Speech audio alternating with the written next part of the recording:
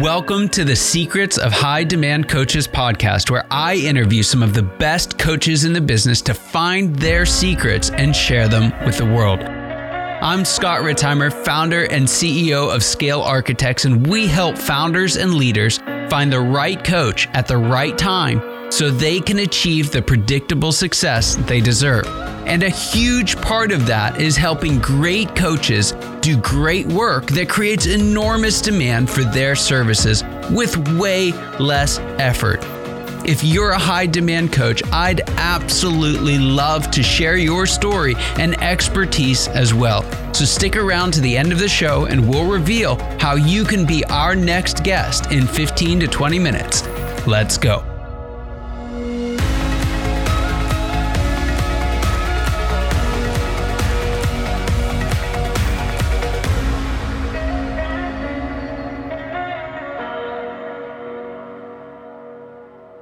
Hello, everyone. Hello and welcome. Welcome once again to the Secrets of the High Demand Coach podcast. And I am here with yet another high demand coach, and that is Doug Thorpe. Doug is the founder and CEO of HeadwayExec LLC. And throughout his career, Doug has been consistently a student of effective and inspiring leadership. First as a commissioned Army officer, and then as a senior officer of a large and very well-managed regional bank. He gained frontline leadership experience. Later in his career, he left for the private sector, where he held 3 different entrepreneurial startups, and a regional nonprofit. Now, with this wide range of practical experience, what he'll do is he'll help you get clarity on your own ideas for how to grow businesses and lead people. And his passion is helping clients around the globe identify and embrace opportunities to grow both personally and professionally. Now, he's also the author of a book that I'm very excited to explore with you. We'll get to that in just a moment. But before we get there, Doug, welcome to the show. It's an honor and privilege to have you. And I'd love to just start, before we get into kind of the secret sauce, if you will, of your world, I'd love to take a step back and look at, tie this all together for us. What were you doing before you made the leap into coaching and consulting? And why did you ultimately decide to jump in? Well, great question, Scott. And it's a privilege to be here and speak to your audience and your tribe. You know, for me, there's a patchwork quilt of experience and motivation that all kind of has culminated in what I now do with my executive coaching and business advisory work. One could argue that part of it started, my passion for leadership started many, many years ago. My wife famously teases me about being captain of my crossing guard in elementary school. We still did that back then. We sent kids into traffic with signs and badges on their bodies to try to stop cars and control the traffic. But I had that opportunity, loved it. And from there forward, it just kind of propelled me in leadership opportunities. I was never afraid to take on a challenge if there was a situation that came up at school or extracurricular or otherwise. And parallel with that was a passion I had for the military. I grew up in San Antonio, Texas, and at the time we had 5 military bases. You could not throw a rock without hitting somebody that was military related. And even though my family wasn't directly, I was a product of that environment, had a passion and set my sights on getting commissioned out of school and going into service, which I did. And of course, being a military officer, it's all about leadership and program execution. But a few years in the military convinced me that I was a little bit too free of spirit for that as a career. And lo and behold, I left the Army and went to work for that regional bank you mentioned. And at the time, I was still in my 20s. I was still new to the world, so to speak. Had no idea how well our bank was managed and what how strong our leadership team was there. I just enjoyed being there. It was a great place. I felt highly motivated. And to tell you how successful we were as a bank, we ran off 64 consecutive quarters of earnings growth. Wow. So that was 16 years in a row of constant growth in earnings. And yes, we had economic ups and downs and oil crashes and real estate crashes and all things in between. But nonetheless, we knew how to run a bank. When 20-year mark came up, we'd already been through a couple of mergers, and I was given an opportunity for a so-called early retirement. So at the ripe old age of about 45, I chose to take the money and leave. I did what all good bankers do. I became a consultant and thoroughly enjoyed it. And I did for many years. I did work for my old bank clients. But I tell the story that one of the things I took away from all my experience in banking was seeing some independently owned companies rise and fall based on the strength of the founder's willingness to make change.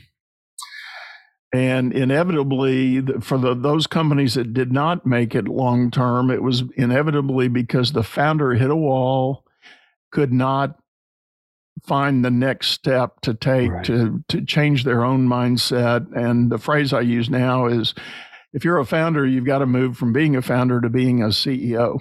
And whether you want to do that or not, it's required for your company to be able to grow properly past the second or third stage that you might get to. Fascinating. In a nutshell. It's fascinating. There's so much in there. I actually, there's a model that I wrote and used called the Founder's Evolution, and talk about that exact same thing of, moving through that personal journey of change and adaptation. And I think it's so true, because what works in one stage doesn't work in the next, but it doesn't mean that it's not right for that stage either. Right. So it's just a constantly moving and changing dynamic. I love that you had a position where you could see that at scale, right? See that over all these different organizations, because it's so true. Now, today, you're in this coaching consulting world. It seems like you offer about 1,000 different services. But what would you say is some of the most important work that you're doing for your clients right now? Well, the work I do is split. It as is indicated in a lot of my social media and on my own website. I do have a segment. I still do a lot of work with corporate America, the big global brands. I still go in and work on leadership training and leadership development programs for them, whether it's homegrown, organically created, or whether they truly are asking an outside source to come in and start from scratch and help with those kinds of programs. I enjoy that work. I feel very comfortable there. I've sat in corporate boardrooms and participated at that level. So C-suite on down through all the different ranks and levels of the organization, I have no trouble operating in that space. But the other big segment of my business is the business advisory and coaching work I do for those owner founders that have in fact scaled their companies up beyond the startup into the takeoff phase, where they've actually started to get traction, get market share, and start really getting some momentum. But then inevitably they hit a wall, or some people call it the plateau. You just flatline at some level, and you scratch your head and you can't ever seem to figure out what it takes to get past that level. Yeah. And that's where I like to parachute in and help the leadership teams there take a look at their business. I've got a formalized framework I use that, again, going all the way back to my banking days, I found it to be very effective and very helpful. And it does help create a systematized approach to creating new progress.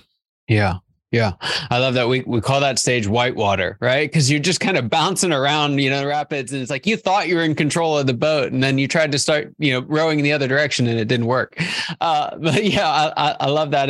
And for the, a lot of our audience knows about that. They've heard about it. We talk about whitewater a lot, but it's fascinating how often you hear that same reality, right? It's just a truth of the business world is, it's not just more of the same. It's not just up and to the right. There's adaptations and changes that need to be made individually, right? That founder to CEO transformation, and organizationally, and adding the systems and processes that you need to succeed. I love that. Now, I'd like to drill in on this because you caught my attention with the title of, I believe it was your first book, correct me if I'm wrong, but the title was The Uncommon Commodity, a common sense guide for first-time managers. Is that right? Yes, you got it. It's incredible because, and as you were talking, this question came up for me. It was actually two parts. So I'm going to ask them one at a time instead of stacking them on you and hoping that you remember, or forcing you to remember, I should say. The first one is, you talked about just how you gravitated toward leadership, right? It's just, if that opportunity was there, you were in it and you found yourself in the middle of leadership time and time again. And what is it that causes some folks to do that, to just gravitate toward leadership? Well, I think there's the age-old debate, and it's raged in academic halls for decades. The question is leadership born or bred? And I've been a part of programs at the college level where that's been explored, it's been studied, it's been vetted. And for me personally, for all my experience, I've come down on the side of it's both. And the point being, there are some people that exhibit what you might call naturally born leadership talent and a gravity to that. If I may be so bold, I would say I might be one of those guys, because I just did. When the gap showed up, I gravitated there. You need a leader? I'm there. I'll do it. And I want to really be clear, and it wasn't because of ego or pride or any kind of narcissism. I just love the idea of organizing a team and making something good happen. Yeah. As one quote says, it wasn't about the role, it was about the goal. And being able to focus on what it was this little team was going to do, whether it was a nonprofit or volunteer or school project or, life mission or whatever. So, and the other side of it is that back to the original big question, born or bred, there are those that get thrust into roles of responsibility, but leadership is a foreign subject to them. No clue, no concept, no gravity for it. And can it be taught? I think the question is, or the answer is yes. It definitely can be taught. Can everybody be taught to be a leader? The unequivocal answer is no. Wow. There are people that end up in that role that ultimately have no business being there, and no manner of coaching or teaching or training is going to help change their personality for being effective. Yeah. Some people are just meant to be doers and contributors rather than leaders. You set up my next question perfectly. It's almost like we planned this, but so that is my question. What happens when you find yourself in that leadership position and maybe you haven't gravitated toward leadership, throughout your entire life, but you find yourself there, you got a team of people looking at you. What do you do?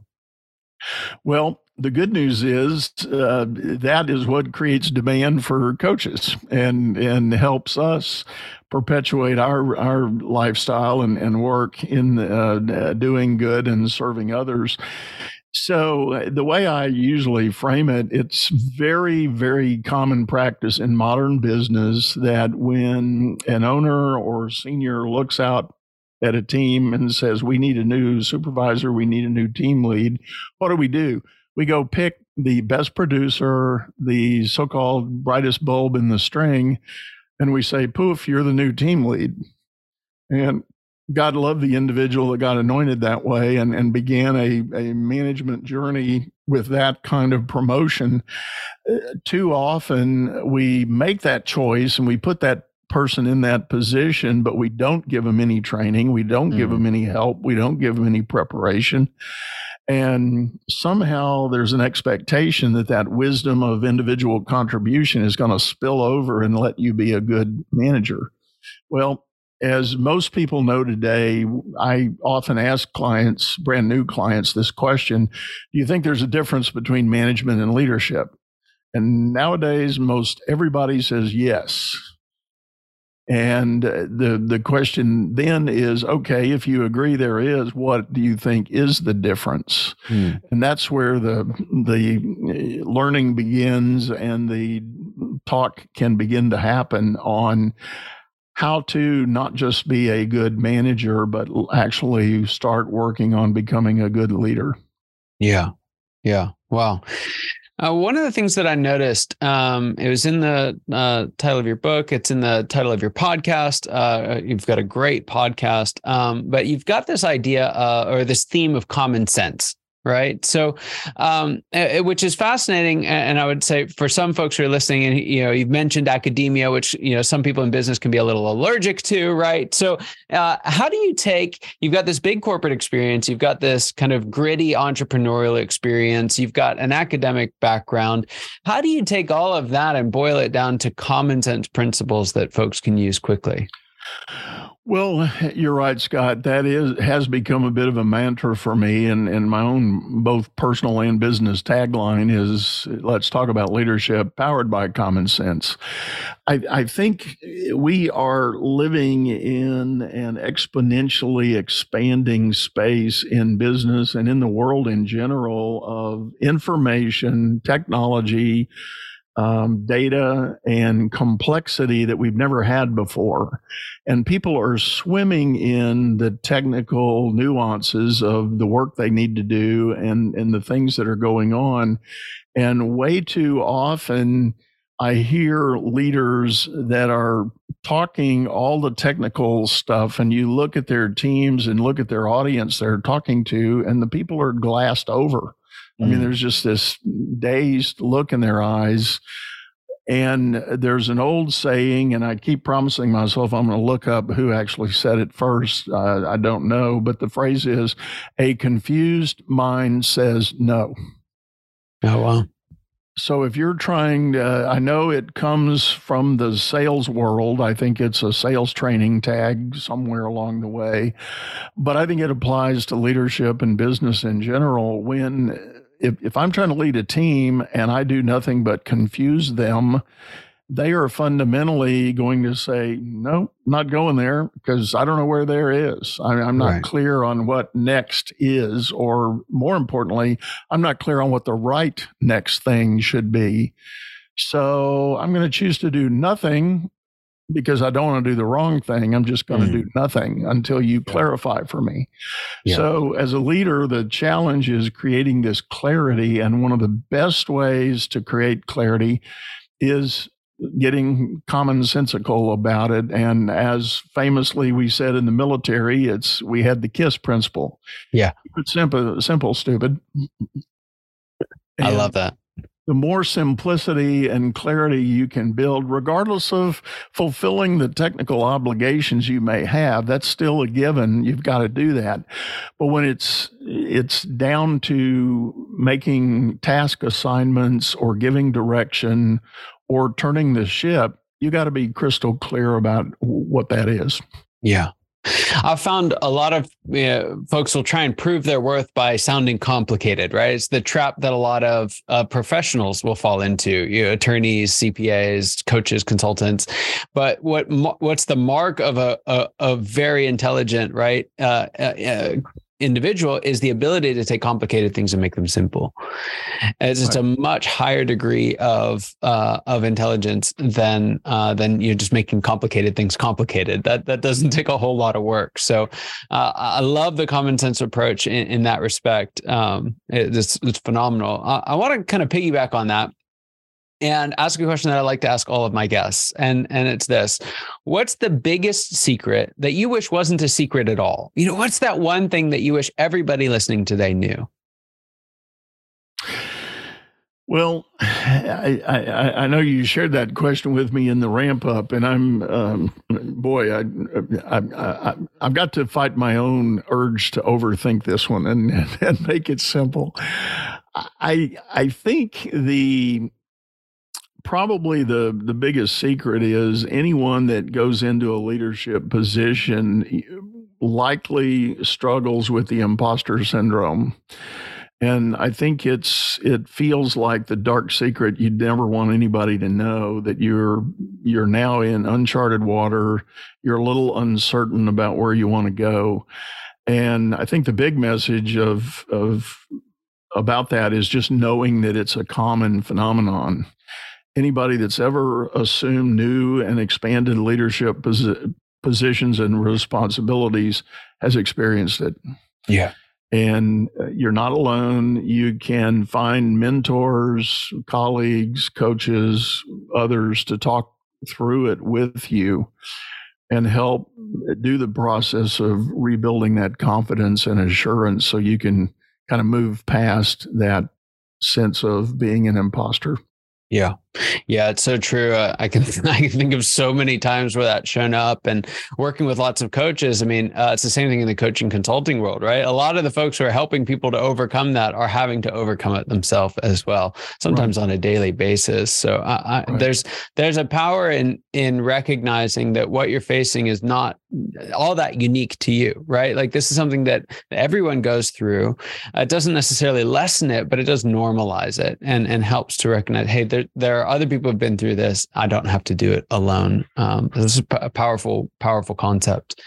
I want to switch gears then. And then we'll I know some folks are listening and just every word's resonating. They're going to want to know how to find more out about what you do. But before we get there, I'm going to have you take off your coach, consultant, advisor hat.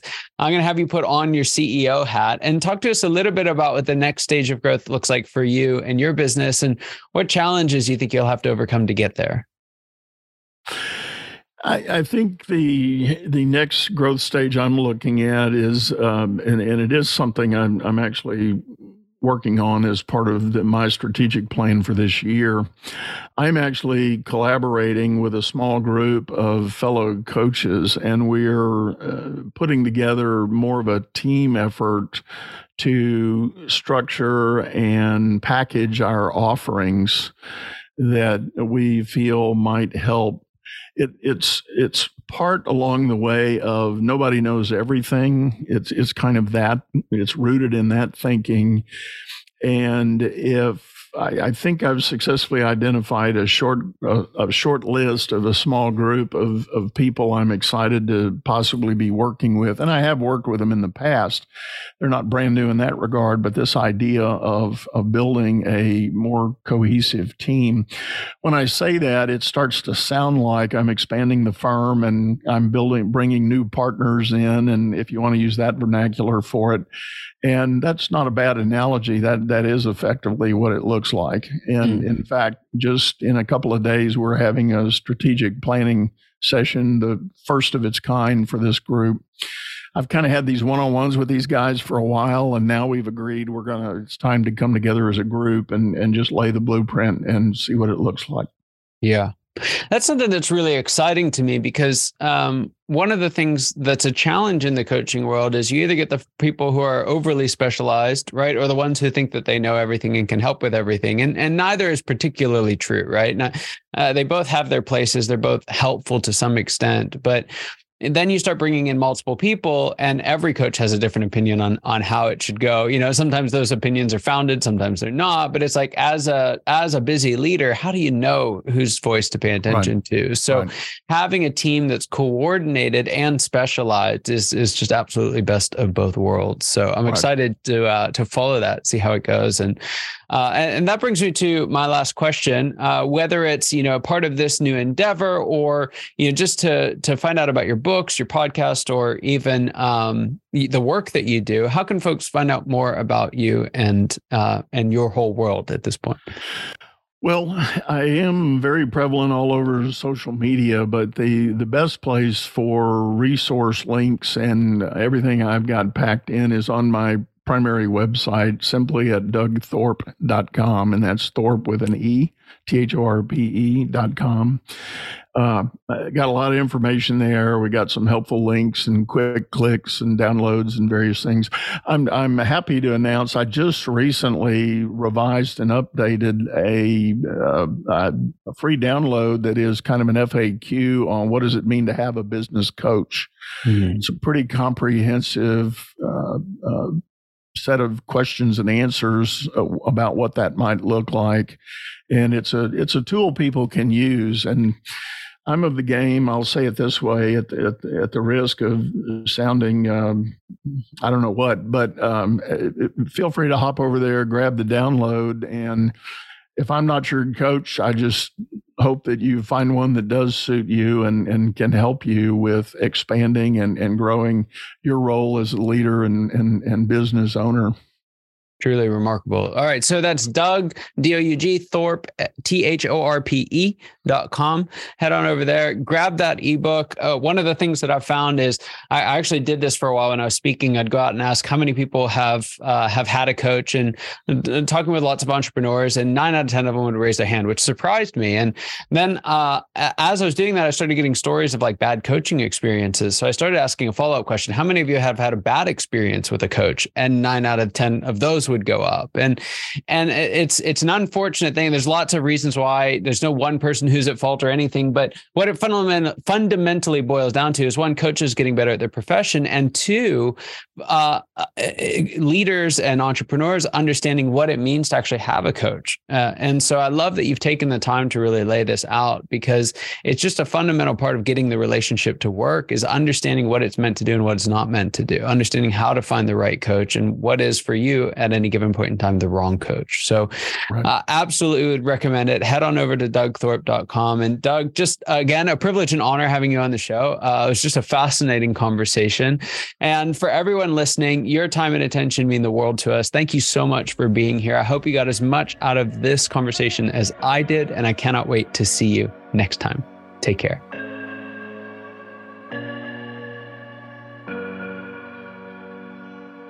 Scott Ritzheimer here. Thank you so much for listening to the Secrets of High Demand Coaches podcast. If you are a successful coach, consultant, or advisor who's built a strong book of business and would like to be on the program, please visit go.scalearchitects.com. And if you got something out of this interview, would you share this episode on social media and just do a quick screenshot with your phone and text it to a friend or post it on the socials? If you know someone who'd be a great guest, you can tag them on social media to let them know about the show. And make sure you include the hashtag High Demand Coaching. I love seeing your posts. I love seeing your guest suggestions. Thank you so much.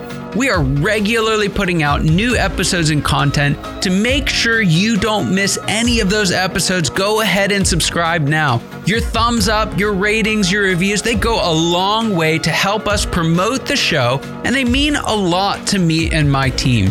If you want to know more, you can go to our website, www.scalearchitects.com, or you can follow me or the company on LinkedIn, Facebook, or Instagram. Thank you so much for listening. We'll see you next time.